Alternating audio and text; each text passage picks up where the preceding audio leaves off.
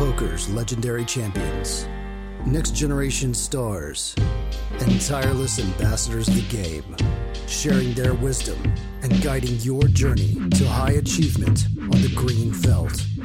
This is Chasing Poker Greatness with your host, Brad Wilson. Welcome, my friend, to another episode of the Chasing Poker Greatness podcast. As always, this is your host, the founder of ChasingPokerGreatness.com, Coach Brad Wilson. And today's guest on the show is the author of Play Optimal Poker 1 and 2 and the host of the Thinking Poker podcast, the bearded wonder himself, Andrew Brokos. Brokos' resume includes being a coach at both Red Chip Poker and Tournament Poker Edge, writing regularly for 2plus2 magazine, and was also a past contributor to Card Player magazine, as well as a sponsored PokerStars Pro. Oh yeah, he's also pretty good at playing cards as well. He has close to $1 million in cashes in the live MTT arena, but his bread and butter has been terrorizing the fine citizens in the cash game streets of online poker. Brokos is one of the genuine good human beings in the world of poker who, as far as I can tell, always tries to create as much value as he possibly can for anyone who consumes his content. In today's conversation, Brokos and I are going to dive deep into a whole host of subjects, including our deep love for Thinking Poker co-host and CPG regular Carlos Welch, solvers, tells, and c-bets, oh my, being at peace with making decisions despite feeling loads of uncertainty, and much, much more. So without any further ado, I bring to you world-class podcaster, author, teacher, and poker player, the great Andrew Brokos.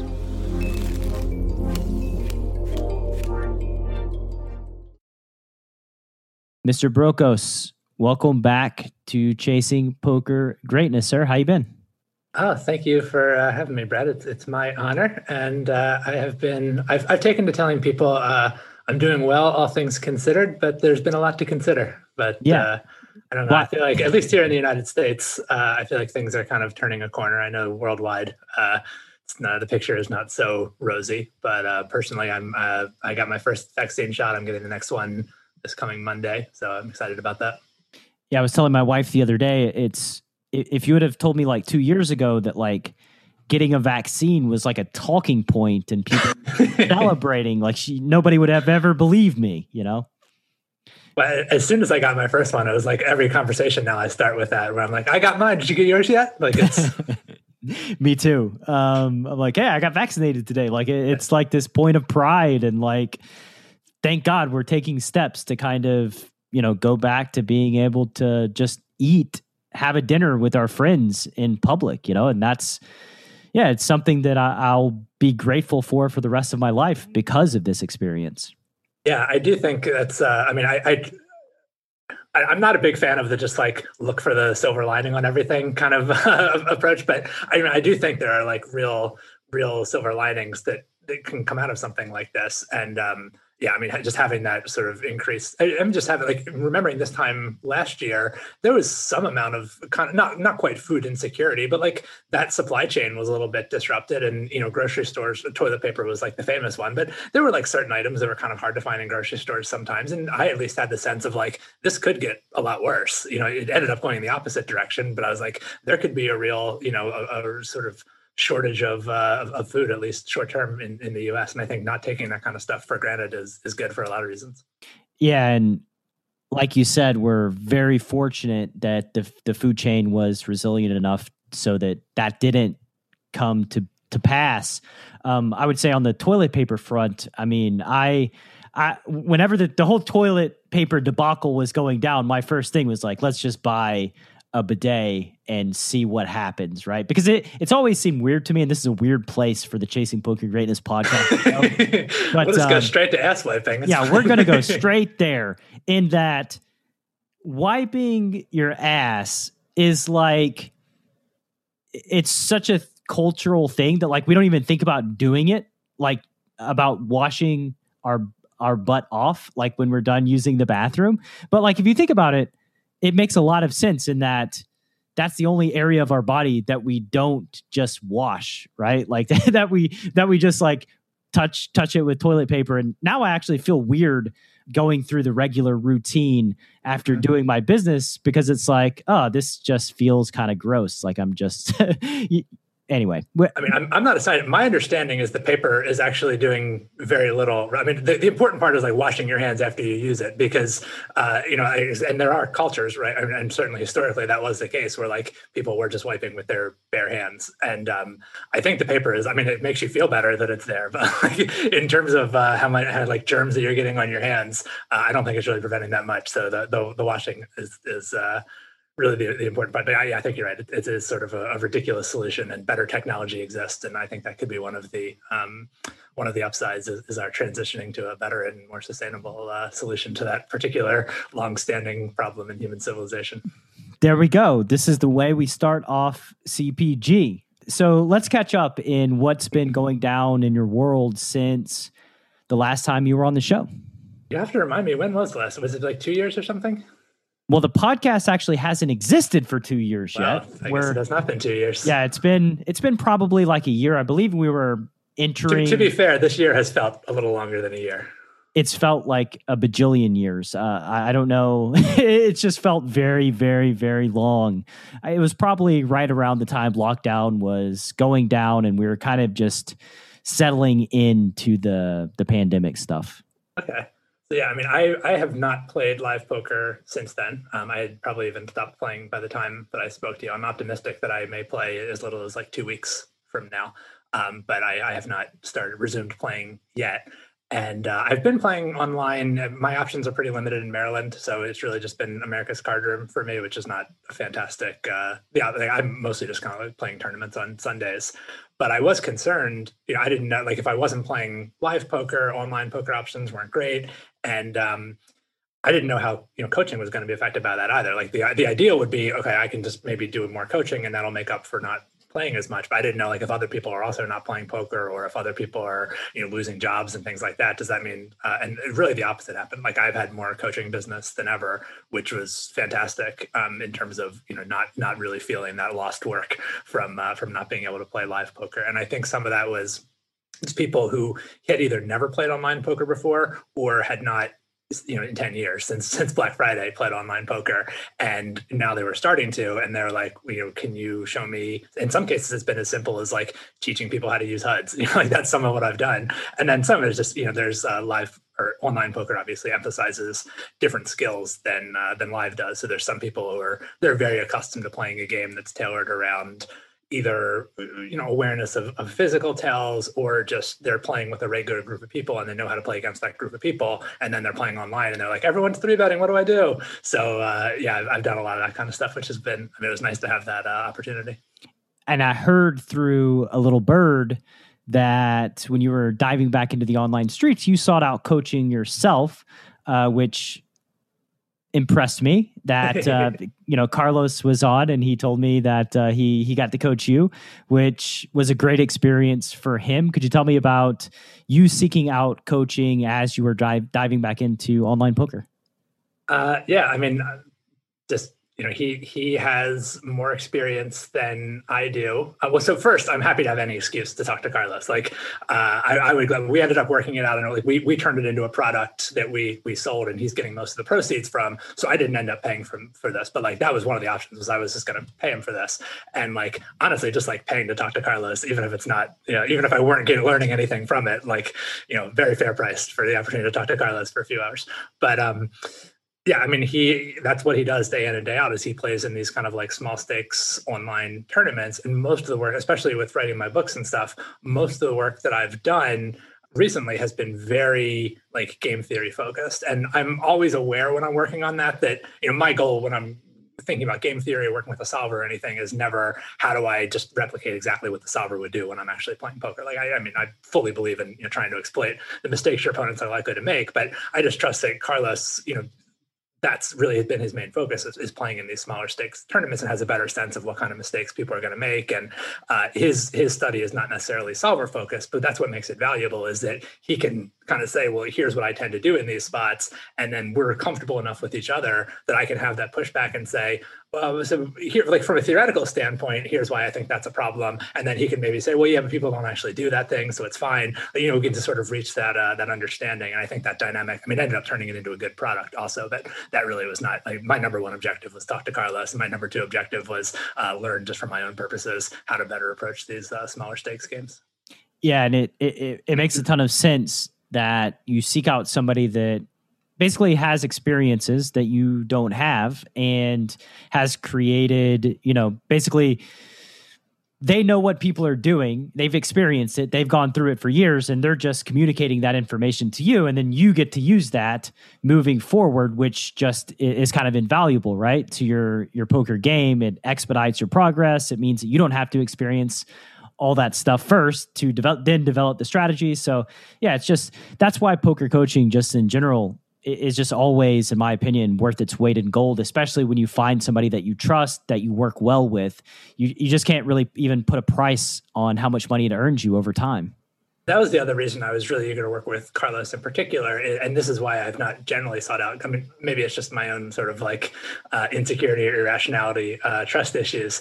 But, you know, I know how diligent I am as a coach, and I know at least some other people, and I guess I'm getting a very skewed view of this because, like, I sometimes get people coming to me for coaching who are like, oh, I used to work with so-and-so and he wasn't really that helpful, or, you know, he didn't do this, he was sort of dismissive. So I'm only hearing from the dissatisfied guy. I'm not getting a lot of people who are like, if they were happy with that guy, they didn't come to me. But so I kind of have this sense of like, oh, many other people who are out there are either they're, you know, I don't know that I'm looking to pay like $1,000 an hour for coaching. So, you know, if I wanted to get like hire Phil Galfond or somebody to be my coach, like I'm sure he would work hard, but I don't know if I want to pay quite that much. So then it's like, well, I don't know. I've always sort of doubted or had an insecurity about whether people were going to like put the kind of effort in that I would want them to. And I know, because I've talked to Carlos, his coaching looks like, I know how much, and frankly, he puts too much effort into it, I think. We did eventually convince him to raise the price that he was charging, because I think he was just giving people too good of a deal, frankly. Yeah, I mean, I'm going to take a little bit of credit for that, because that was in our second conversation that we had, that was the main focus. I was like, dude, you got to double your rates. Like, what are you doing? If you'll notice, Brad, I said we convinced him. Oh, I didn't know if you were talking me and you. But yeah, like he still needs to raise his rates. Quite honestly, they're still too small, but I guess it's baby steps. But yeah, it's Carlos, just a great dude. I hope he just comes on the show forever. Don't tell him that I would pay him to come on either. We'll keep that to ourselves. How do you feel about your poker game coming out of the pandemic and going to play live poker for the first time in the past year plus? I think I'm going to reserve judgment until I actually do it.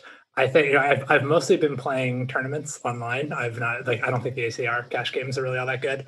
So it's, you know, when I do step back, you know, hopefully, like, I would rather be playing, you know, kind of higher stakes live cash when I go back to playing live primarily.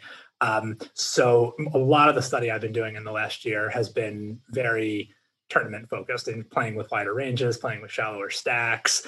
And it's always been a little bit of a challenge for me. Like at WSOP, I've stopped trying to play cash games during the WSOP. I used to try to go back and forth, and I find, you know, I kind of want to be in one kind of mindset or another. Because when I'm in cash games and I flop bottom pair, I'm like, all right, step blocker, let's go, big bluff. And like, you know, when you're 25 big blinds deep in a tournament, like that's not a good mindset to be in.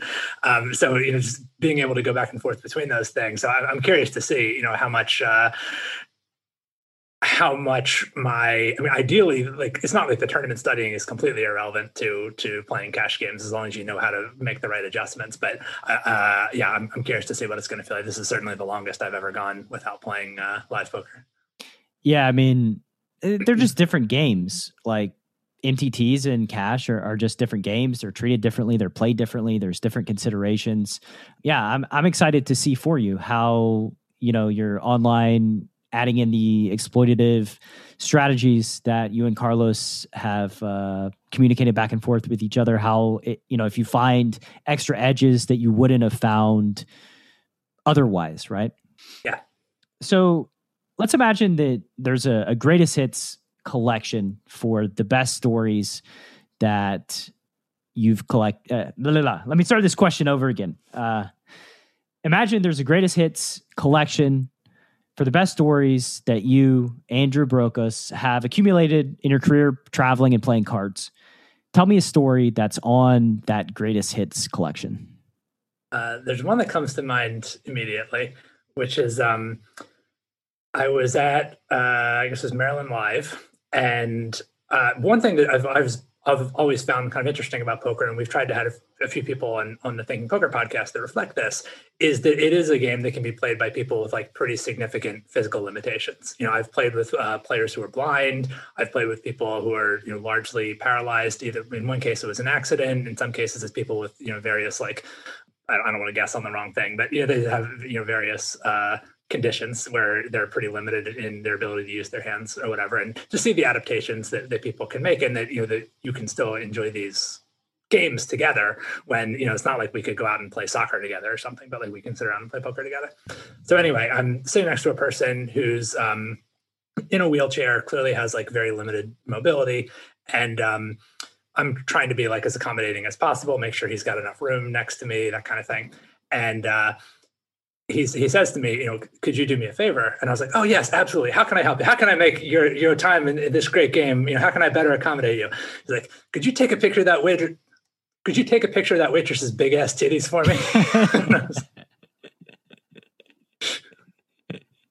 Oh man. So did you? That's a follow-up. I told him that if he asked her permission, I would take a picture. I think he did ask if he could take a picture with her, but they didn't end up doing it for some reason. But yeah, I put the onus on him to get permission for that first. Yeah, probably not a thing that you want to do. Just go rogue and do. Right. Actually, now that I think about it, there's a second story that also involved. It was a player who was deaf, and there's actually Maryland has. I've been meaning to interview someone related to this, but I haven't actually done it yet. Maryland has a deaf poker tour, which is entirely like a league of deaf or hard of hearing players. They have some open events where anyone can play, but you're allowed to communicate using American Sign Language. And then there's other events that are like only for deaf or hard of hearing people. So this particular player, I think that event was going on, may have been why he was at the casino, but we were playing in a cash game together. And again, I could, I knew that he was deaf, so I was trying to be better about not verbalizing. I was trying to be better about, like if I made a bet and I could tell that he couldn't see how much it was, I might like hold up finger, I bet 600, I'll hold up 6 fingers or something like that. Right. So usually I'm very like impassive when I'm like, I go for the full Tommy Angelo mum poker, like don't move, don't talk, way in a significant pot kind of thing. So I've made a big bet on the river, and he's thinking about whether he wants to call me, and I can kind of see, I'm sort of staring at a spot on the table, but I can see out of the corner of my eye that he's making some kind of motion, and I'm like thinking he's having trouble figuring out how much the bet is. So I look up to like do my usual hand signal to tell him how much the bet was. And I see what he's actually doing is he's pantomiming, like reeling in a fish. So I just I give like a very genuine laugh, which I think is, I was value betting. I wanted him to call me, and he did fold, which maybe he was going to fold anyway, but I know that is a reliable tell of if someone is relaxed enough that they can laugh in a genuine way, that is a good indicator of strength. I like to think that I'm in general fairly difficult to read at the table, but he definitely got me with that one, and maybe have gotten some useful information out of me. Oh yeah, he gotcha. That's a good one. That's a real good one. Yeah. So my only story, I guess, in this related to this would be at the WSOP. So I don't really go to the WSOP like ever. I believe that I went in like 2012 or 2013. I can't remember the exact year, probably the year directly following Black Friday, because it just seemed like the thing to do. But I was playing with a disabled guy. We became quite friendly. I mean, he told me a story, everything that happened, like wrestling around with a friend of his. They fell like 20 or 30 feet when they were young and basically got paralyzed and was in a wheelchair. And we had played for like ever, it was like 14 hours, and it was one of those that it was like 4 or 5 in the morning. And, like my body was just sore and cramping, and I couldn't get comfortable in the chair. And I just made like the offhand comment that my legs were killing me. And he just kind of like sat there and looked up at me, and he was like, "Must be nice." And I was just like, immediate, like he was fucking around. He was saying it to just like bust my balls. Yeah, probably not the first time he's used that line. But Oh yeah, it was immediate, just horror on my face. Like, oh, Brad, you are such an asshat. Let's go back to the beginning of your poker journey, and I want to ask you, who's the biggest influence in you turning pro? I don't know if I would point to a single person, but I mean, definitely the early, like in the 2005, 2006 kind of time, the 2+2 forums were actually a really valuable source of information. I don't get the sense that a lot of valuable stuff is happening there, at least I think there's still like kind of valuable community stuff happening there in terms of like discussing scandals and stuff like that. But in terms of actual poker strategy, I don't think that's where it's at anymore. But that really was where I got the idea that it was a viable thing to do. I mean, I was just kind of playing sit and go. I wanted to get good at playing sit and goes or like make some money playing online poker. But seeing this community of people who were actually doing this and had kind of figured out like both the logistics of how to do it and sort of some like basic strategies that worked, and being able to participate in this community, be a member of it, talk to other people, meet people who actually were, it made it seem realistic to me. It did not seem like something, and it was, I mean, there were far more, many new professional poker players were created in like 2004, 2005, 2006, obviously. But yeah, just sort of seeing that as a viable thing to do. Yeah, the 2+2 forums, it's always struck me as such a wasted opportunity back then for just creating training. Like 2+2 had everything. They had everybody was on 2+2. I mean, like Tom Dwan, like all these, Phil Galfond, the Killers, the Crushers, the Legend, they all posted on 2+2. And like, it's always struck me as a missed opportunity because like they had all the resources and everybody was going there. If they would have been like Card Runners or one of the first places, what could have been with 2+2. But now I'm sure they could have made more money. I think they made a shit ton of money off of affiliate links anyway. I'm sure they made a ton. I think they did just fine. Yeah. My heart is not bleeding for them. Yeah, I'm not saying my heart is bleeding. It's just, No, I hear you. Over time, I think the talent has left to create their own training sites and kind of do their own thing. And that's why it just, has changed over the past 15 years or so. What would you say is your poker superpower? I think being willing to question received wisdom or kind of the obvious play in any given situation, and to really want to understand, everyone has to learn poker in a heuristic sort of way where, of course, the answer to every poker question is it depends, but that's not really a useful thing to tell a beginner. So everyone kind of starts by learning some simple rules, always do this, never do that, et cetera. And I think that getting better at poker is a process of constantly, because like everyone learns those same rules. Like once you're playing in a game where people are remote, even just like a 2-5 live game, a lot of people already know some of those basic rules. So if all you're doing is like, I guess there's still a skill in implementing those rules a little bit better than other people do, being a little more disciplined with your pre-flop stuff or whatever, but that's not really going to give you a big advantage in the game. I think the process of getting better at poker is being willing to continually find the exceptions to those things and be able to say, well, yeah, of course, like usually you're going to call all in with ace king when you're getting 3-1 pre-flop, but like, every once in a while, maybe it's not correct to do that. And like knowing what are the conditions where it's not, or like, yeah, just, always being able to understand the why behind things and to know, or to be able to figure out when to make the exceptions, and also how to, because once you understand the why behind those rules, then you also learn how to apply those concepts in less familiar situations. So, if you know that it's right to do such and such in a certain situation, then like when you encounter a different situation that's unfamiliar, if you can apply the logic behind the rule that you're familiar with, that can help you handle an unfamiliar situation better. Yeah, just engaging and exploring your curiosity and just kind of trying to prove things.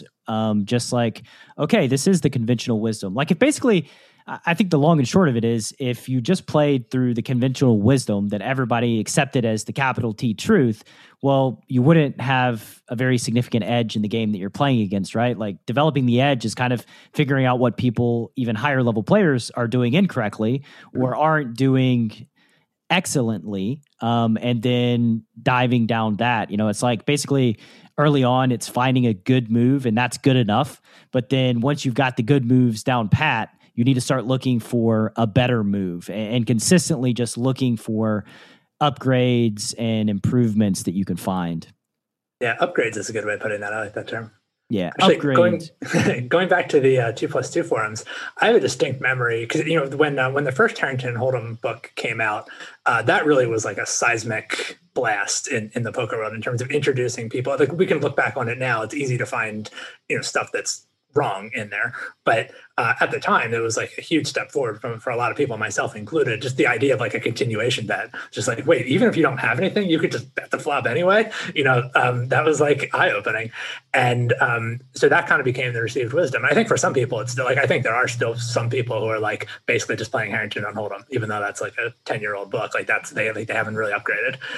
But I remember a conversation, and it must have been not too long after that book came out, that I read on 2+2 forums, and I was probably not sophisticated enough at the time to like fully appreciate it.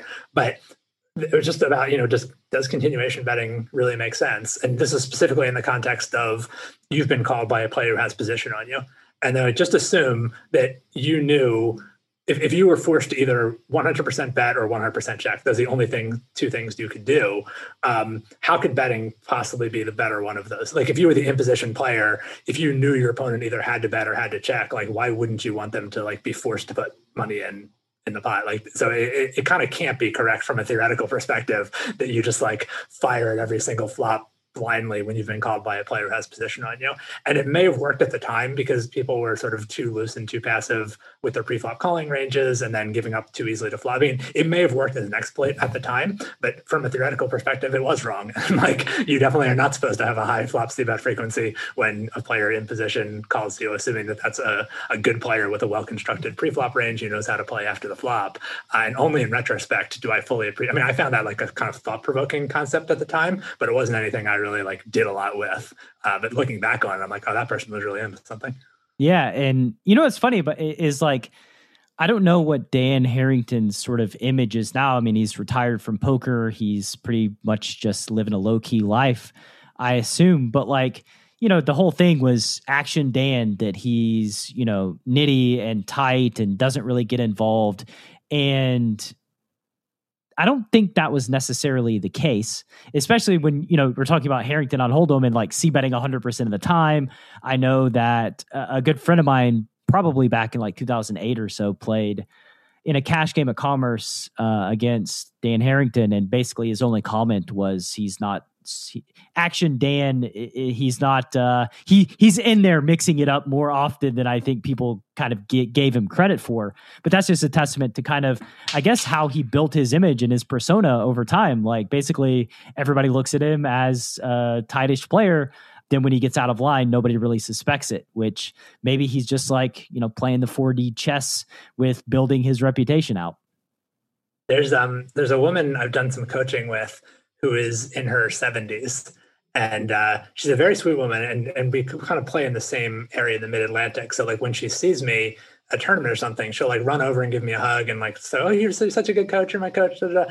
And I'm like, I appreciate this. This is very nice. It's a lovely way to start my day. But like, don't like, no one thinks that you would play, like, everyone who looks at you is going to expect you to play a certain way. And if those people then see you like hugging me and talking about getting coaching from me, it's going to completely ruin your like image.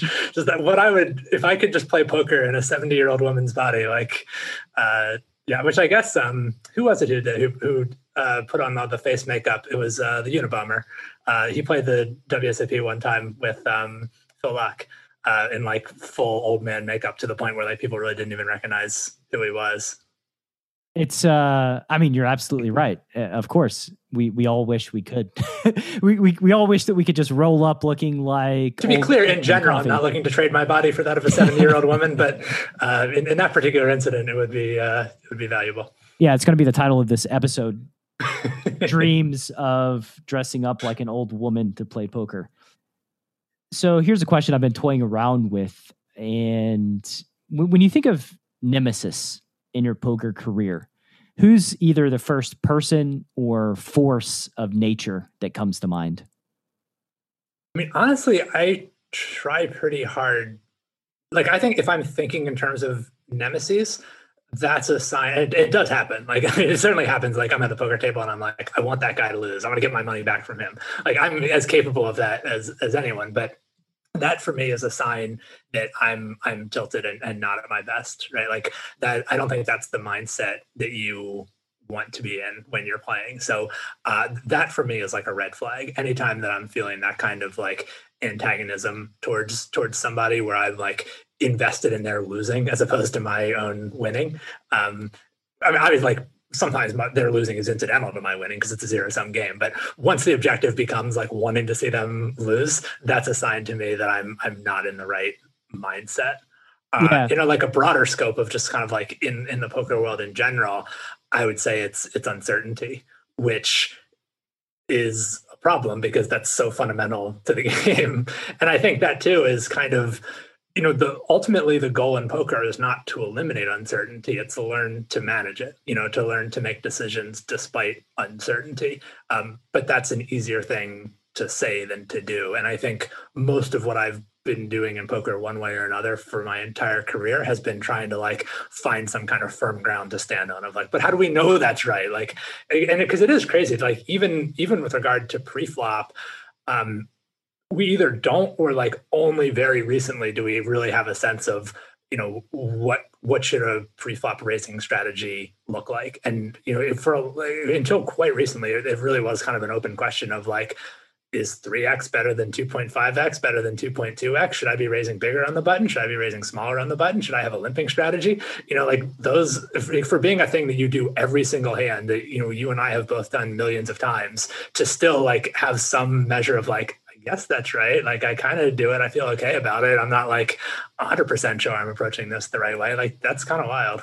Yeah, that's the beauty of this game. And it's a first decision point, right? So if like we're uncertain there, just imagine all of the other nodes where we're just like think we know, but don't really know. Yeah. And I do think there's something too. I mean, in some ways it's kind of like a vapid critique of solvers of like, well, if you input the wrong ranges and everything else goes out the window, right? Like I think a little bit you're using solvers wrong if that's how you're using them, but it does matter, like the fact that like, I think it's important to understand this would be true, assuming you're like the assumptions you're making about the starting ranges are reasonably true. Now there's other ways that like you could change the starting range and say, well, what if I make my opponent's starting range wider? How does that affect things? What if I make it tighter? How does that affect things? So that's what I mean when I say you're not using the solver right. Like your objective should not be memorize what do I do facing a third pot bet on an ace jack 6 rainbow flop from a cutoff opener. Like that's not. You more want to think of it as, if I believe my opponent has a wider opening range, I check raise more often. If I believe they have a tighter opening range, I check raise less often. Like coming away with those kinds of heuristics, I think is ultimately what you want to be looking for. But I do think that's, many people I think are misusing solvers because they're either they have no idea what to use as the starting ranges, or they don't appreciate how much the outputs that they're getting are functions of the inputs that they're using, which are themselves uncertain.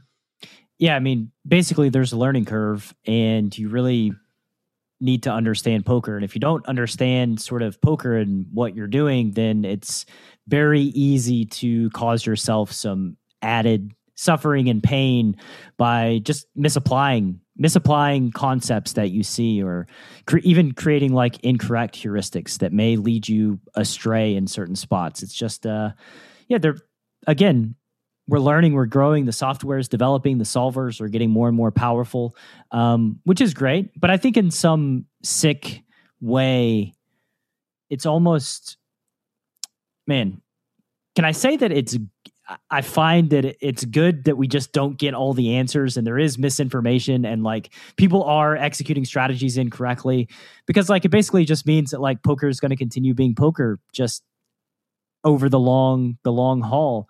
I mean, the game would be no fun. I mean, that is what happened. Like chess and backgammon they were never really games. I guess backgammon used to be a game where you could play for a lot of money. But just the existence of good solvers for those games has has introduced real problems for trying to play those games online, for trying to play those games for substantial amounts of money. And that is in part because those solvers are much easier to use than poker solvers are. There's not nearly as much uncertainty in the inputs that go into like a backgammon or a chess solver. Right. And it's just very, very complex. And the data points and the variables shift and change, and table construction, just like the base layout of, you know, who's on my left, who's on my right, what's the concentration of like the amateurs versus the professionals. All of this comes into play with poker strategy. And yeah, I love that it's so complex that it's really hard to just, you know, solve, and the game ends in the same way that, like you said, chess and backgammon, playing for, you know, any amount of money online, you just can't, because you're in danger of somebody just, you know, using a solver and beating your brains in. Yeah, and we may see poker, and I imagine you're aware, you know, Phil Galfon's site Run It Once, they do a thing called Splash the Pot, where like the form that Rakeback takes on that site is they just randomly add money to pots sometimes. And that actually throws a lot of solver solutions out the window, because once you make that pre-flop pot bigger, all your pre-flop incentives change. And once the pre-flop ranges have changed, then everything that you think you know about playing like button versus big blind on such and such flop, like once button and big blind's ranges are very different, then you better understand the principles behind that play. Because if all you've done is memorized sort of, you know, check raise these hands, check fold these hands, none of that's going to be correct anymore. So I think it's possible we could, I mean, I know that's something people have been, like I think Bobby Fischer, among others, have been proposing for chess for a long time, is maybe randomizing the openings, or at least like having some kind of opening position. The original orientation of the pieces on the board that would greatly increase the size of the game tree in chess. And I think we might see things like that happening in poker if solvers continue to get, if like solvers are going to continue to get more powerful.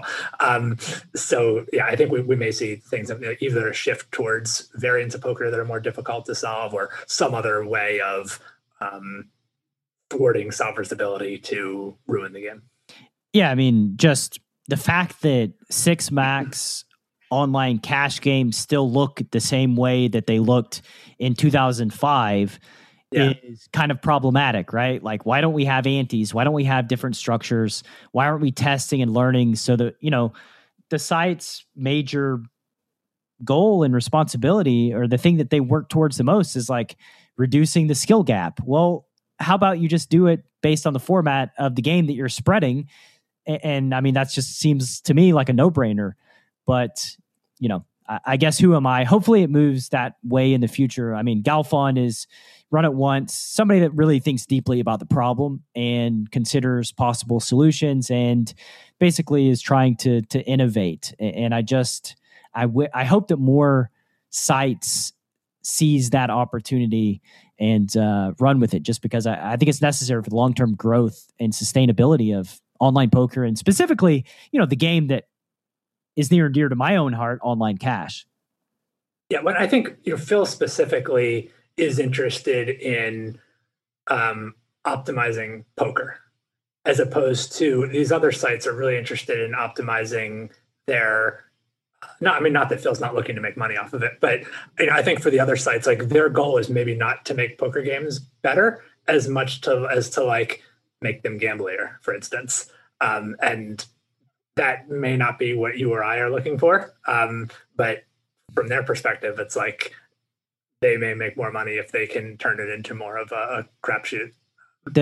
What's funny about that, though, is like it's almost like the innovator's paradox, right? Where it's like they should be working to innovate and add to the complexity and, you know, reduce the skill gap in ways that make sense based on like the format of game that's being spread. And if they don't, if somebody beats them, has a superior way of playing poker first, they could lose a lot of market share by not investing in that. Because I think the people that gravitate towards poker just in general are not really gamblers. Like, they're not just super degenerate gambler, because if they were, they would have there's better ways to scratch that itch, right? Like, exactly. So like, I don't think poker players specifically are looking for just crap shoots. So that's the thing that, you know, they could shoot themselves in the foot over the long term by going down that path.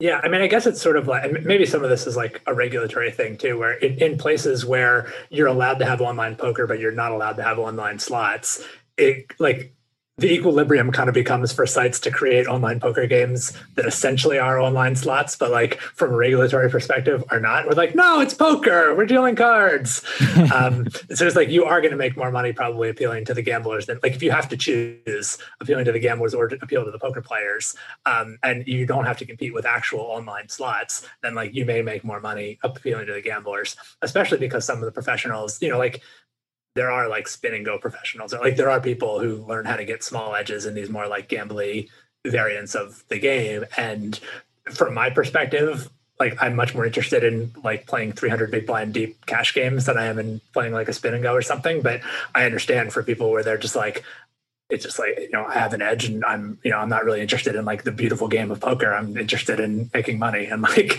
I can make pretty good money multi-tabling spin and goes. It's like they are going to make money from some professionals that way. So, I mean, maybe there is a market space for someone who's going to do poker right, but I can understand why. Just like casino, like the poker room does not generally get the primo space on the casino floor, right? That's for the slot machines. So I think, the big players, probably their interest is in going after the gamblers rather than going after the poker players. Oh, for sure. They want to get them in the door and then, push them to other areas. That's why, like, I don't know if have you been to Thackersville, Oklahoma, the WinStar? I have not.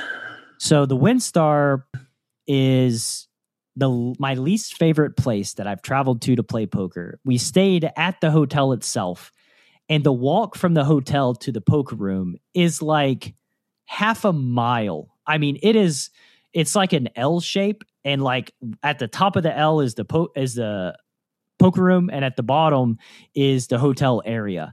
And it is like, oh man, I would get tilted just walking to the poker room because like it's like during the day they're like these old human beings who are in their wheelchairs or oxygen they just like they don't give a shit. Like they're going from one slot machine to the other right in front of you.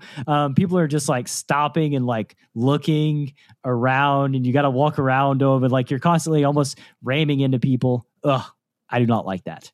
But like I said, they make it in the back or wherever it is so that you got to walk through all the other stuff so that you have opportunity to sit down and mess around on a slot machine or do whatever it is that people do when they're in a casino before you hit the poker room. It is nice playing at like some of the California rooms that literally are just poker rooms where you just like walk in the door and you're in the poker room. You don't have to fight slot machines. You don't have to fight all that other stuff. It's such a pleasant experience relative to having to navigate all that noise of a traditional casino. Yeah, I love California. I love the rooms there. There is still the gambling games, but they're not like, there's no slot machines. So they're just table games, like some blackjack variations and stuff like that. But yeah, there's nothing like, for me, and people like hate on Commerce, but like just walking through the doors of Commerce and just seeing like the low limit, just all the table, it's just like a sea of tables and people, and like that to me has just always been it's something that I enjoy hearing and witnessing. I have not spent a ton of time at the Commerce, so I mean I could certainly see how I might get sick of it if I spent a lot of time there, but like I fondly remember the first time I walked into Commerce, because it was like, I had been playing poker for a long time before I ever went there, and yeah, it is, you're just like, oh yeah, like I like the whole vibe of it. I liked it. I could certainly see that opinion changing with time, but bottom line, I like the Commerce. I think lots of perception, but here's the deal. I think like when you meet enough people that have been playing poker for long enough, at least I get the sense that a lot of them are just miserable human beings in general. So like them hating the Commerce is just a reflection of their internal state of like, doesn't matter where they would be playing poker or where they're at, they would probably be miserable. So sometimes I take their opinion with a grain of salt and just like try to have my own experiences and use my own judgment. Yeah, I remember this was actually at Lucky Chances, but the first time I ever went there, it was a good illustration of how much poker players will just complain about anything, where there was, I guess the game I was sitting in maybe only had 8 players, and someone was like complaining that there was an open seat, and he was like yelling at them. He's like, "We only got 8 people. We got an open seat." He's like real upset that there's only 8 people there. And then the floor is like, "Oh, actually, you got 2 open seats. It's a 10-handed game now." He's like, 10-handed, 10-handed. It was like 8 was too little, 10 was too much. He was 9 is just perfect. What are you trying to do to me? Funny Lucky Chances story. I've only played there a couple times. Most of my time in the Bay Area was at the Matrix. But when I went to Lucky Chances, me and my friend went to play the 1-5 stud just because. I don't think he had ever played 1-5 stud. And the only time I had played 1-5 stud is like if I decided when I was like 21 years old that I was just going to get totally wasted and bomb away some money at this small stakes stud game. So we go to sit down at the 1-5 stud, and, you know, we're like looking at our cards. We're looking at our cards incorrectly. We're putting our bets in the middle incorrectly. They don't like when you like grab 4 chips and just kind of like splash them into the pot. They're very particular about how the money goes in. Even the dealer was like giving instructions like, no, you put the chips down right here. This is how it's done. If I raise to 5, like if I open to the max, I mean, it was just 4 80-year-old humans fucking glaring at me like super hard. It was just a hilarious, just, it was almost like another world than like where I had come from playing, you know, high stakes, no limit Texas Hold'em to this tiny 1-5 stud where obviously I didn't understand the protocols or the social norms of the game. But yeah, it's just a funny experience that I'll always keep with me. Those folks just glaring at me for, you know, opening to 5. And actually, it kind of reminds me of another one of my favorite poker stories. And part of why I like this one is I think it's like, it's not at all funny to people who have not like spent time in a card room, but I at least, I think it's pretty funny if you have. So I was with my friend Nate, who co-hosts the Thinking Poker podcast with me, and we had the bad idea. This is the first year that they had ever hosted the Colossus at the WSOP. So it's like the largest WSOP field they've ever had. And we weren't actually playing that tournament. We were like, oh, let's go, you know, play a cash game together somewhere. Not realizing like every poker room in Las Vegas has like a 4-hour waiting list for their cash game. So the only place we were able to get a seat was at the it was the Monte Carlo. Like we got a seat in a 1-2 game together at the Monte Carlo. So you know, we're both like serious. It's like I can't really just sit down and fuck around at poker. Like that's not fun for me to just sort of. It's like I'm still kind of trying to play well, as is Nate. But like neither of us is like, you know, we're not sweating it that hard. And Nate makes like maybe a slightly questionable, like gets it all in with an open-ended straight draw on the turn, where it's like it's just certainly not like a terrible decision.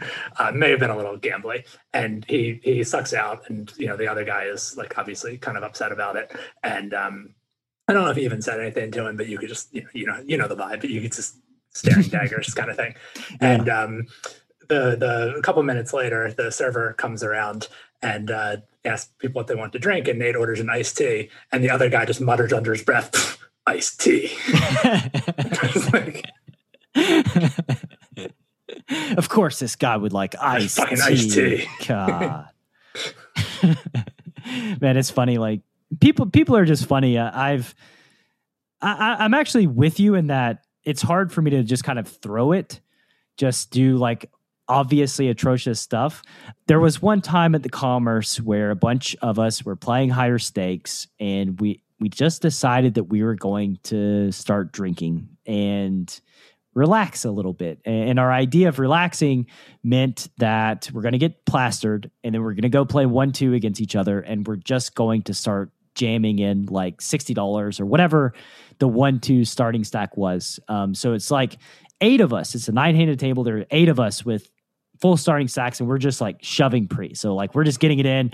The dealer, like these are $1 chips too. So it's like it's like $480 in $1 chips every single pot. So the pots are just massive. The dealer's like takes them like 2 or 3 times. And some poor soul decided they were going to play 1-2, right? So they sit down with us who are all drinking and just shoving every hand.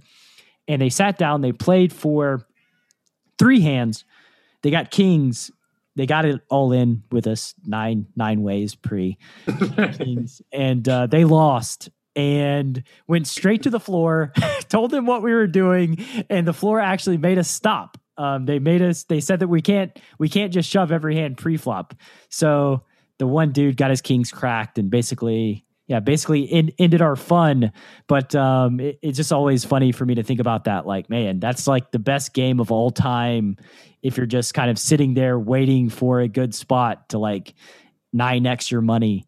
But people want things done the right way. They don't want things in a way that makes sense to them. And when you violate that, you got trouble coming your way. Yeah, I guess that is a sort of just like the difference between a recreational poker player and a professional poker player, someone who's really just like geared towards making the money. Because obviously, like you or I in that situation would be like, hell yeah, this is the greatest 1-2 game that ever existed. Like, let's go. Yep. But I can kind of understand why if someone showed up to play poker and like what he wanted to do was he wanted to exchange money for the experience of playing poker, and like he expects to lose money when he's playing, like that guy might have much better ways of monetizing his time than like sitting waiting for kings in a wild 1-2 game, like if he's like, whatever he does for in his day job. So I can kind of understand his like I'd like to try to put myself in the mindset of not even so much in that case to be like empathetic to somebody, but just, when you are playing in a game where you want to make money from somebody, to understand what are they there for? Because I think what you said before, a lot of people, not that I've never played with someone who seemed like maybe just had a gambling problem, but I prefer not to. And I don't think that is the case. Like for most losing players at certainly at higher stakes, I think a lot of them, they may not be fully aware of like how much they're losing, but I don't think most of them are delusional about the fact that they're not favorites in the game that they're playing in. So the question I think is important to understand is, well, why are they there? Right? I mean, they're not there to make money. What is it that they're looking for? And I think this partly gets to why people are so grumpy is I think for a lot of those people, they're really looking, it's sort of like forced socialization. It's like people are forced to sit around the table and talk to them. And that's a need that like most human beings have, is to have like other human beings interact with you. And I mean, you're probably not going to get the best people if they're people who are like paying for those social interaction, right? Like people who are really pleasant to be around have like lives and family, and like people do it voluntarily. So the people who are paying money in exchange for someone to have to sort of like listen to their jokes, that's the service that you're providing, really. In some ways you're not unlike an escort. You're being paid for companionship. Oh man. It's funny. By you, I mean we. Yeah, by you, by me, we mean all the poker players. It's funny that you use those exact words because I have an opportunity that may or may not be materializing in the near future of traveling across the country to kind of coach, and I have my nightly routine that the CPG listeners may be familiar with. My edibles at 8, and this is so that I can sleep. And by about 9:30, you're not going to be getting much good information out of me. Like I'm not going to be, I'm not the most reliable human at 9:30 at night. I'm just kind of goofy and getting ready to go to bed. And I get a text from a friend of mine and he's like, hey, can you do this? Can you travel and coach to LA? Like, what's your day rate? And I'm super high. So I like try to figure out like, I don't even know what my day, I've never done this before. So I don't know what I would charge. And he's like, is this such a hard question, Brad? I'm like, yes, it is. I'm struggling here. Like you don't understand my mental state. And what was the point of this story? Because I lost my whole segue. I was talking about like why recreational players play poker, what they're, how you're like an escort. An escort. Yeah, that's it. Yeah, so he keeps pressing me. I'm like, let me tell you tomorrow, what my rate is. Let me think about it when I have a mental clarity. And he's like, dude, just give me a number. Like, give me a number right now. I'm like, man, I feel so pressured right now. Like, he's like, yeah, like, just, you need to tell me something right now. And I'm like, I kind of feel like a prostitute. Like I kind of feel like a prostitute. You're asking me like, how much money is it to spend an entire day with me? And on a second note, I kind of like it. I kind of like coming up with a price for, just my awareness near this human being across the country for a day. But yeah, I think that like spending time with people and social interaction, it's a part of the gig. And, that's why people play live poker, to interact with other living human beings. I do kind of understand because, like, and I mean, Carlos, like we were talking about before, I think this is why he doesn't like live poker, is he doesn't want to have to deal with all that stuff. And he responds to that by just not playing live poker, which I fully respect. It does kind of annoy me when people, professional players, people who are there to make money, want to like show up and then not do any of that work, and so just sort of like sit there with, I mean, and I know this is like a stereotype, but with the hoodies and headphone on and like refuse to, they won't straddle, they won't do this or that. And it's like, they're really just freeloading, like they're sort of, they're trying to get their half of the exchange without providing the people who are, and I mean, you have to conceptualize it in the right way. Like, I think they think their job is to play a game. And so like, I'm just here to play a game. I'm not here to talk to you. I'm like, well, that's what online poker is for. Like, if you want to play live poker where you probably have a better hourly rate, that's the extra work that you're doing, or the different work that you're doing. So to show up there and like refuse or sort of roll your eyes or make fun of the people who are essentially paying you to be there, I think is like, not only is it bad for the game, but I think it's kind of fundamentally unethical. Yeah, it's just not a good way to treat another human being, firstly in general, and secondarily, poker, if the goal is to keep it sustainable, then people need to have good experiences while they're playing. That's just the reality of it. And, in my opinion, like you said, I think that it does come with the territory.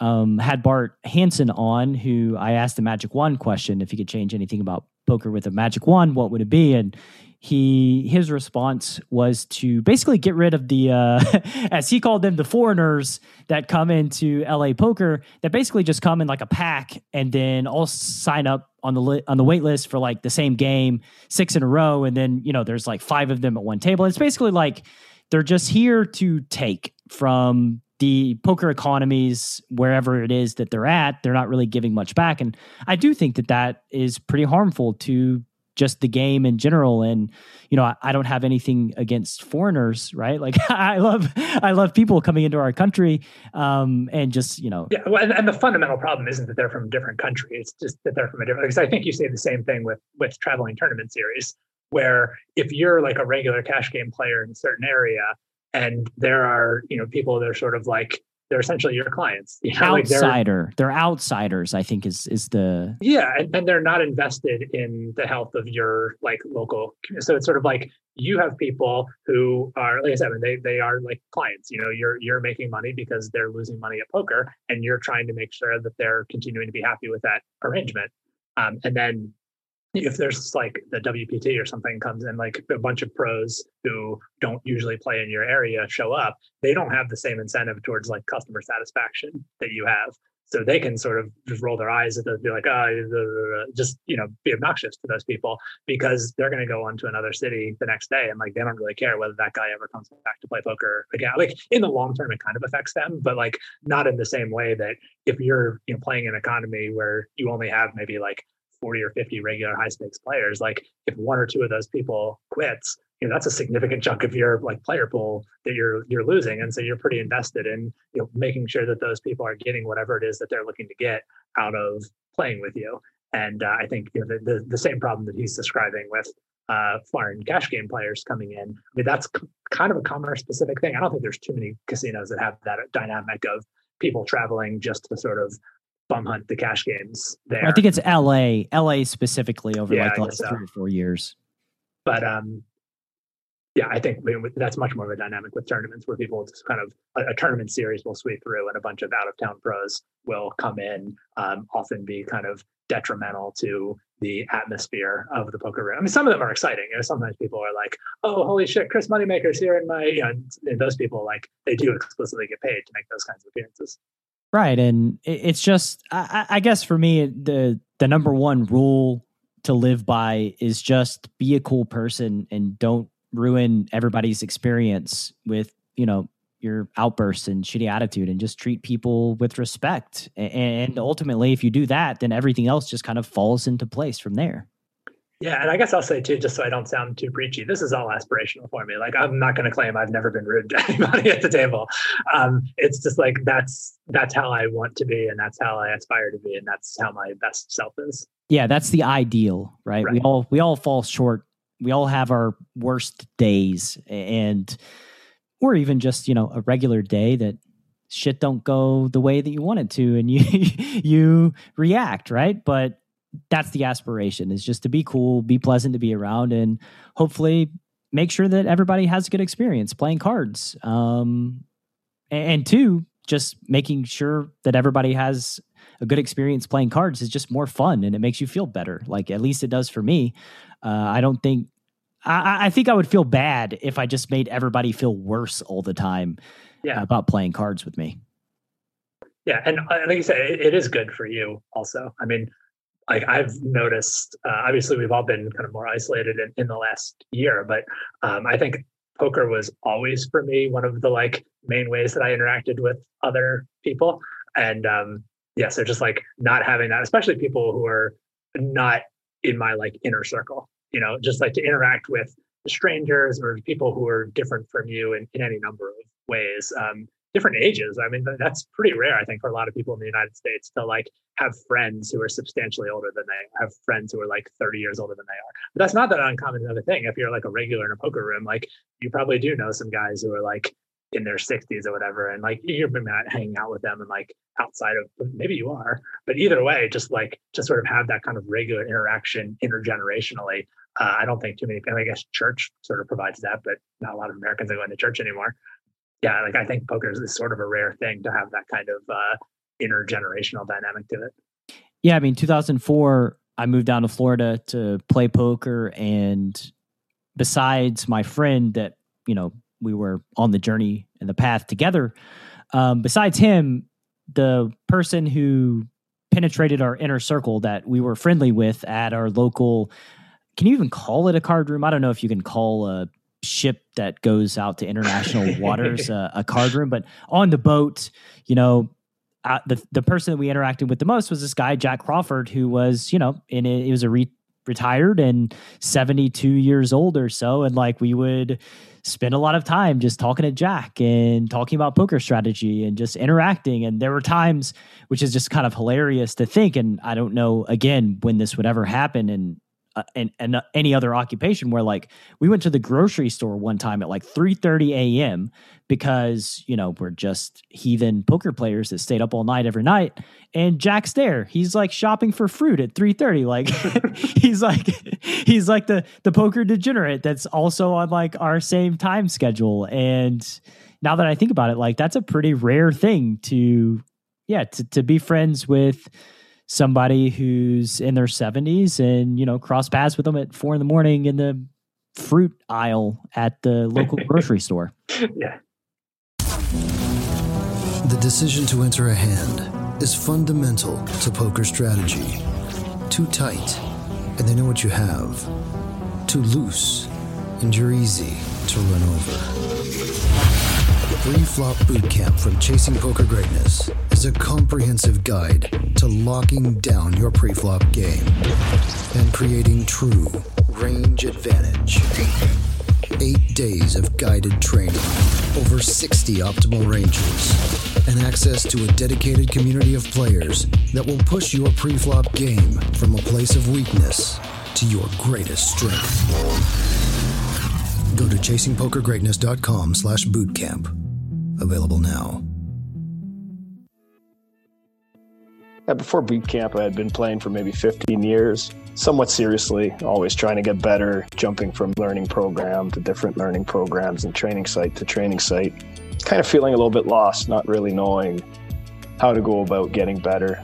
And pre-flop boot camp just felt like a great starting point, a way for me to move from being a losing player to possibly a winning player. It felt like the right first step.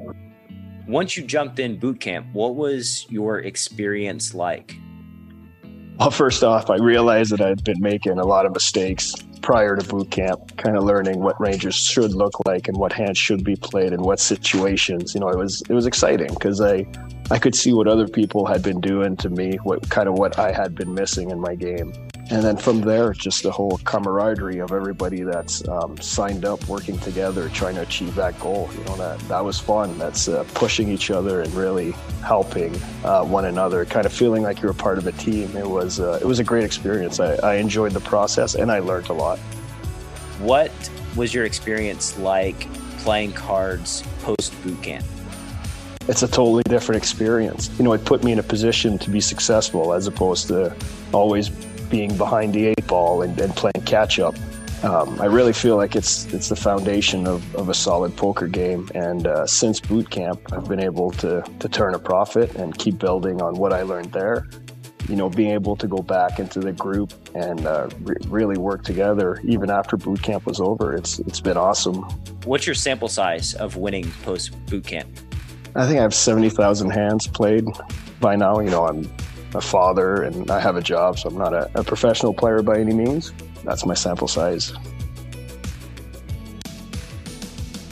Preflop Bootcamp is the flagship Chasing Poker Greatness training program.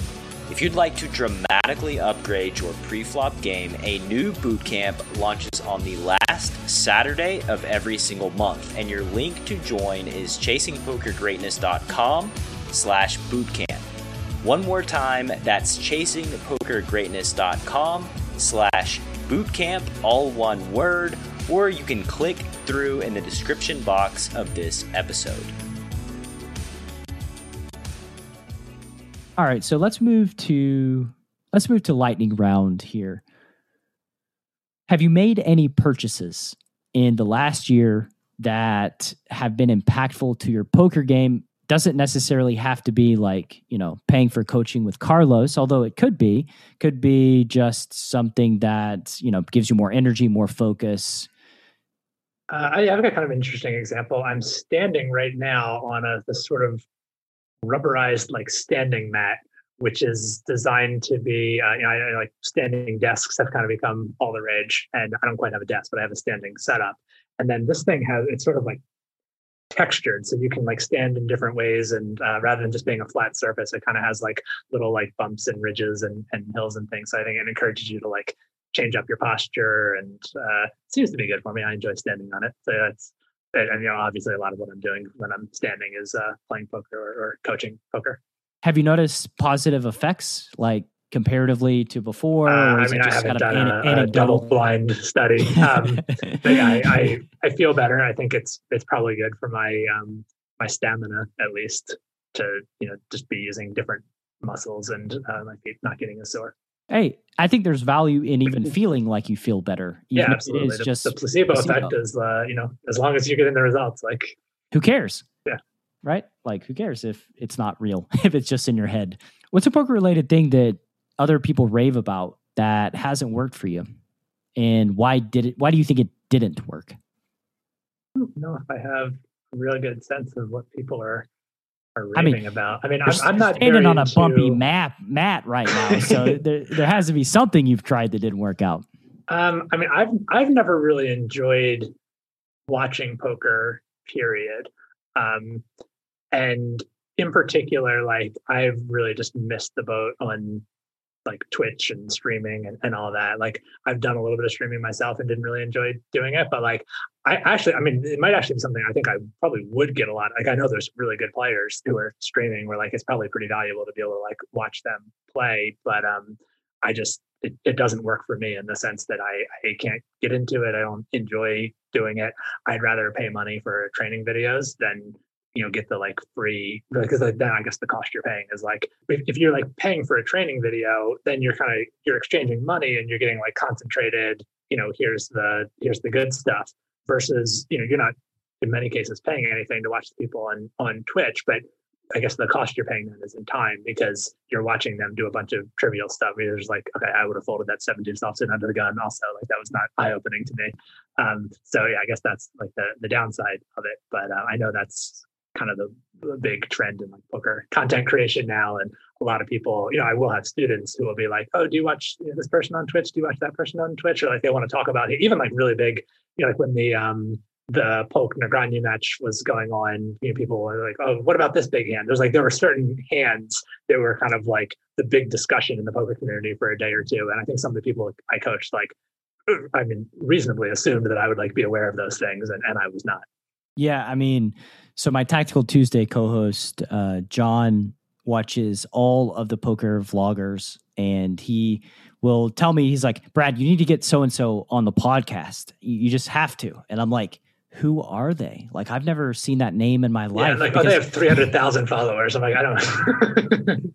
Yeah. Oh, they're just winning every tournament in existence for the past 4 months. And I'm like, dude, when do I have time to like keep up with the NTT scene? Like, how busy I am. You know what I'm working on.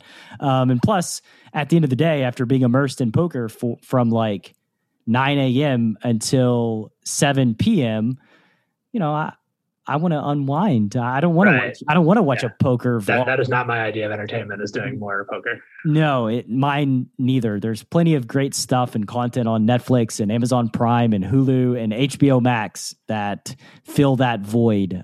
Way better than watching a poker vlog. Nothing against poker vloggers.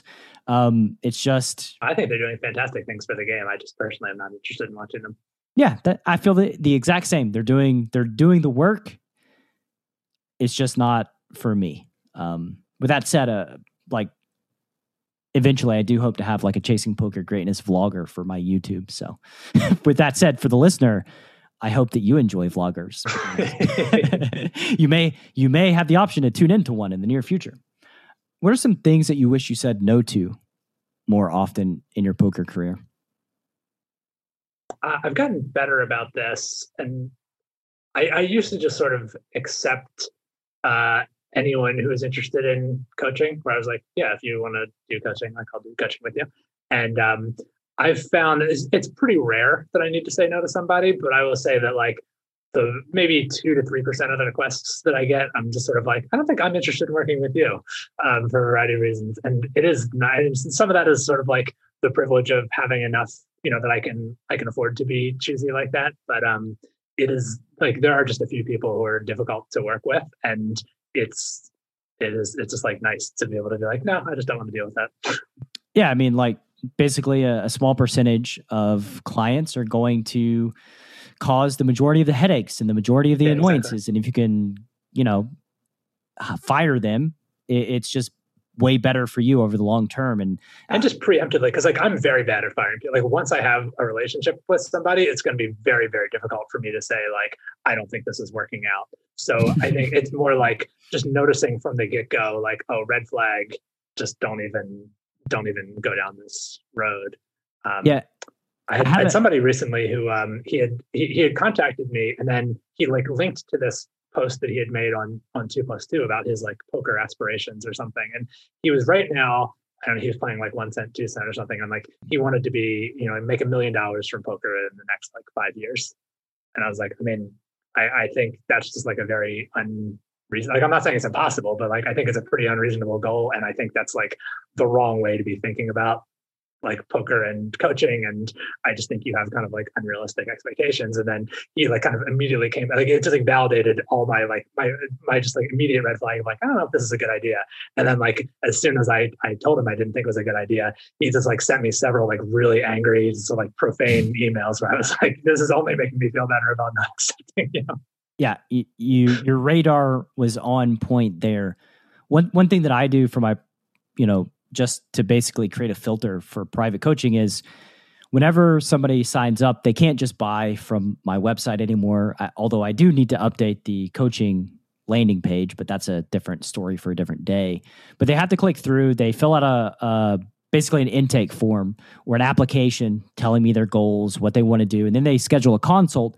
But when they click through to schedule the consult, there is a giant warning page that they see first. That is like, warning, if this is your expectation, XYZ, if you think that getting coaching is like just going to be a magic bullet and that you don't have to do the work, if your expectation is that I'm going to hold your hand and make you do, the homework and the stuff that's required, I'm not the right person. Basically just like line items of like deal breakers for me. And they have to read that first before they can book the consult. I found that that's been great in just like naturally weeding out folks who have unrealistic expectations or just that are not good fits with my coaching style or methodology. Yeah, I bet your podcast is doing a lot of that work also, where like if that's how people are finding you, because like before I was doing the podcast, I guess a lot of people were just finding me by Googling like poker coaching or something. And I just, I'm not interested. Like the chances, it's just like a much lower chance that we're going to end up being a good match. Like at the very least, I would want you to go and like listen to the podcast a little bit first, or watch some training videos I've made, or do something to like get a sense of what you're going to be getting from me before you sign up. Because just kind of coming in cold, I just think there's, people could have a lot of different things in mind when they think like poker coach, and I want them to know what that thing is going to be for me. But I also don't want to have like, sometimes people are like, well, let's do like a free 1 hour thing first and we'll see if it works out. I'm like, no, I'm not really interested in doing that either. Like there's plenty of ways to get a sense of what coaching with me is going to be like. I have plenty of material out there that's free to listen to. And most of the people that are coming to me are people who are already familiar with me from the podcast or whatever else, and have like self-selected as thinking this person is going to be a good match. And they're almost always right. So I really see no reason why I would, as long as I've got plenty of those people coming in, I don't really see a need to just, do blind dates essentially anymore. Yeah, I mean, it's a relationship. Like, I mean, it's funny that you said blind dates because I was about to talk about It's a relationship between student and coach, and like, there's this level of trust that's kind of necessary. The student needs to trust the coach, and they need to do the work. And like, if it just starts off on the wrong foot, or you're not a good match, then it's not worth it from a coaching perspective. Like the trade of money, my prostituting myself for my time, just it's not a good trade for me if it's not enjoyable, if we're not going to make any progress, if we're not going to see any fruit.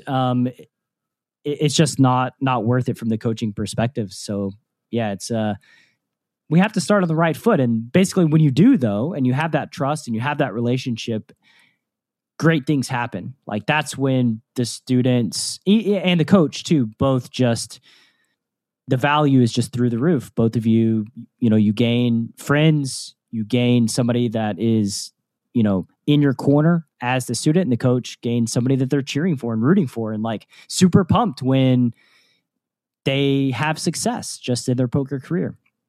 Yeah, and I think that's, I'm glad that you're framing that also as a plus for the coach, because it is, I feel like I talk about this a lot, so maybe I said this last time I was on the show too, but, poker, just actual playing of poker is, literally like a dog eat dog, if I win, someone else has to lose kind of thing. And I guess we talked before about, ideally it can be kind of a win-win situation where like one person is getting the sort of enjoyment of, sitting around the table with you and you're getting their money, or, like there's kind of ways it can be win-win, but like fundamentally you're trying to cause other people to lose so that you can win. And so it's nice being in like a coaching relationship where their wins are also your wins, right? Where the two of you are working towards a common goal rather than at odds with each other. Yeah, the collaboration in the poker space, I think, because like you said, we're predators, we're wolves out there who are just battling with a singular goal of, making better decisions than the people that we're playing against. And that sort of just adversarial nature of the game can kind of wear you down to where, like, when you have somebody to root for, like it's exciting, it's fun, it's fulfilling. Just a lot of good things just from the coaching side. What are some things that you wish you had said yes to more often? I wish that I had moved up in stakes sooner. When I started playing in I did not have a lot of money when I started playing in like 2004, 2005. And even when I did make a good amount of money at poker, the idea of, I know there were some people who were very comfortable just like, oh, these games, okay, if I can beat 1-2, I can beat 5-10, let's go. And I was just like, partly, I think I was a little intimidated by the idea that like, oh, people playing 5-10 must be so good. And in retrospect, that was not true. But part of it too is just like the idea of losing several thousand, even if I like had the money at that point because I had won it in smaller games, it was still just like, I wasn't really fully invested in like being like, it still kind of felt like a like too good to be true sort of thing where I was like, I need to like hold on to this money. Like I can't like put that back at risk. And just that like kind of like unwillingness to take those. I mean, I don't even know it was necessarily the wrong decision. I probably would have made a lot more money if I'd done it, but I might not have. Maybe I would have gone bust or just not had the stomach for it. But doubtful. I do kind of wonder, we often talk about poker being this really democratic thing where it's like, oh, you just have to be good enough. And like poker doesn't care what color you are. Poker doesn't care how much money you have. It's all about, it's just like a great equalizer. It's just how good are you? That's all. And I mean, I think that's not entirely wrong, but I do think that just like in anything else, like, I think if I had come from a wealthier background where it was like, well, if I lose a couple $1,000, no big deal. Like there's always more where that came from. I can move back in with, like that kind of thing. I think it is a little bit easier for people to take risks that are plus EV if they feel like they have more of a cushion. Absolutely. And so far, I haven't had anybody on the show that's regretted playing bigger stakes too early in their career. Maybe because those people just kind of flamed out. A huge don't play poker. don't play poker anymore. Maybe that's a reason why people don't say that. But by and large, I think that like testing ourselves and playing bigger, for me, I've always dealt with risk aversion in that, like, growing up sort of, relatively poor and not really understanding money and not really coming from any money or knowing how to deal with like big wins and big losses. I do think that like that's a thing that held me back over my poker career. And I also had the same thought of like, I wish I would have moved up. I wish I would have played bigger much sooner.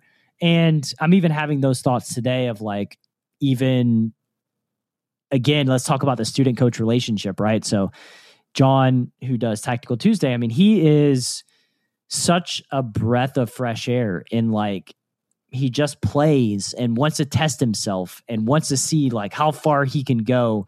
And, he's talked about going to play with, the LA gang after Live at the Bike, right? The 2550 game with all the people that are playing on Live at the Bike. He just wants to go and play. And that to me is so motivating and encouraging just to see in like another human being that's like, I want to test myself. Like, I want to see what I'm made of. I want to see how far I can go. Like, that's put me in the space of like, hold up. Like, no, I want to be a part of that. I don't want to just watch you. Like, I want to also test myself and I want to move up this. I want to play bigger too, right? To see what I'm made of because, Andrew, I'm 37 years old. None of us are getting much younger. And so I think I would just rather find out what I'm made of before the curtains close. But yeah, it's just, I think that it's something that we can still strive to work towards. But when you have somebody that's like just that driven and motivated and just down for the challenge of it's infectious. It's something that like, yeah, he's given me great value just as his coach in that way. Glad to hear that. All right. So have you ever strongly believed something in poker only to reverse course later on? And if so, what led to that change of belief? Yeah, I used to feel pretty strongly about the idea that any bet you make needs to be clearly categorized as either a value bet or a bluff. And really, it's been, I was already in the process of unlearning that, but I think it was really writing my books where I like fully convinced myself how wrong that is, where it's now, my thinking is fully along the spectrum of, in the middle, it just blurs entirely, where you think about check raising like 10-9 of hearts on an 8-7-3 heart board. It's like, you probably have the best hand, like you're ahead of a lot of stuff, but at the same time, you want almost any hand to fold.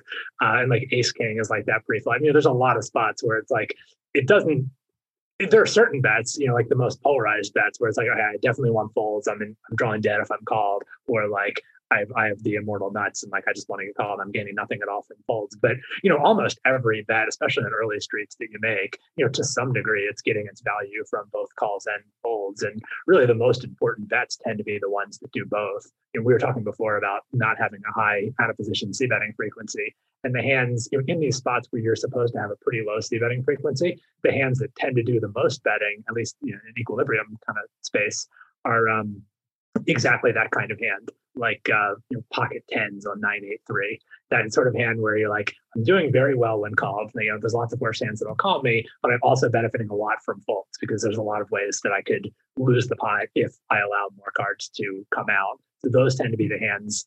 Like when you are betting only like 20% of your range, it's often like concentrated around those hands. And I think better understanding that concept has. That's maybe been my biggest. I don't know if it's really an aha thing because it was like it wasn't like a single, like, oh, now I get it. But just kind of like fully appreciating what that means, or kind of like how often the most important bets are not clearly distinguishable as value bets or bluffs, and understanding where all the value of a particular bet comes from, how it derives its EV has been very useful. Oh man, I love that. That's great. And just two more questions. We'll get you out of here. You mentioned writing your book, and so we'll use that to segue. Are you working on any projects currently that are near and dear to your heart? I have not started a new book. I guess actually the last time I was on the show probably was right around the time I finished up the second one, now that I think about that. And at this point, I'm not really inclined to, because I feel like I spent so much of the last year plus, sitting around a computer, it's like, I kind of want, once I'm kind of vaccinated and in a better position to do things, I want to focus more on doing those things. And it's enough of a challenge for me to get myself to do things in the first place that creating a new impetus of I have this book I could be working on. I'm always kind of fighting my natural introvert. Not always fighting. I mean, sometimes I just let them win, but there are natural introvert tendencies. And I feel like I want to be in a mode now where I'm encouraging myself to get out there more. So I kind of actively avoid, I've definitely had the idea in my head of oh, hey, you could start working, this would be a good idea. This would be a good idea. I have a lot of ideas kicking around in my head, but I kind of want to be in a less work focused mindset for a little while. Well, it's interesting that in having no project to work on, your project is just reintegrating yourself with society. Yeah, there you go. That's the project. Along with, of course, doing what you do on the Thinking Poker podcast. And the final question is, where can the Chasing Poker Greatness audience, if they want to learn more about you, where can they find you on the World Wide Web? The short answer to that would be thinkingpoker.net or at Thinking Poker on Twitter. That's sort of the place where you'll find everything, which is podcast, information about coaching. There's also, I would probably suggest you listen to the regular podcast first, but we did recently start a strategy-only podcast. So a regular podcast that sort of has a strategy segment, and then we also have a guest where we may or may not, it might not be a strategy-heavy conversation that we have with the guest. And then we started for Patreon supporters at patreon.com/thinkingpokerdaily. We do a daily 10 to 15 minute episode, which is just pure strategy. And those come out 5 days a week for people who choose to support us on Patreon, which I think is kind of interesting. Just I'm not aware of any other poker people who are doing anything on Patreon. It's funny that I'm you sure they're out say there, that. but Because the next, are you?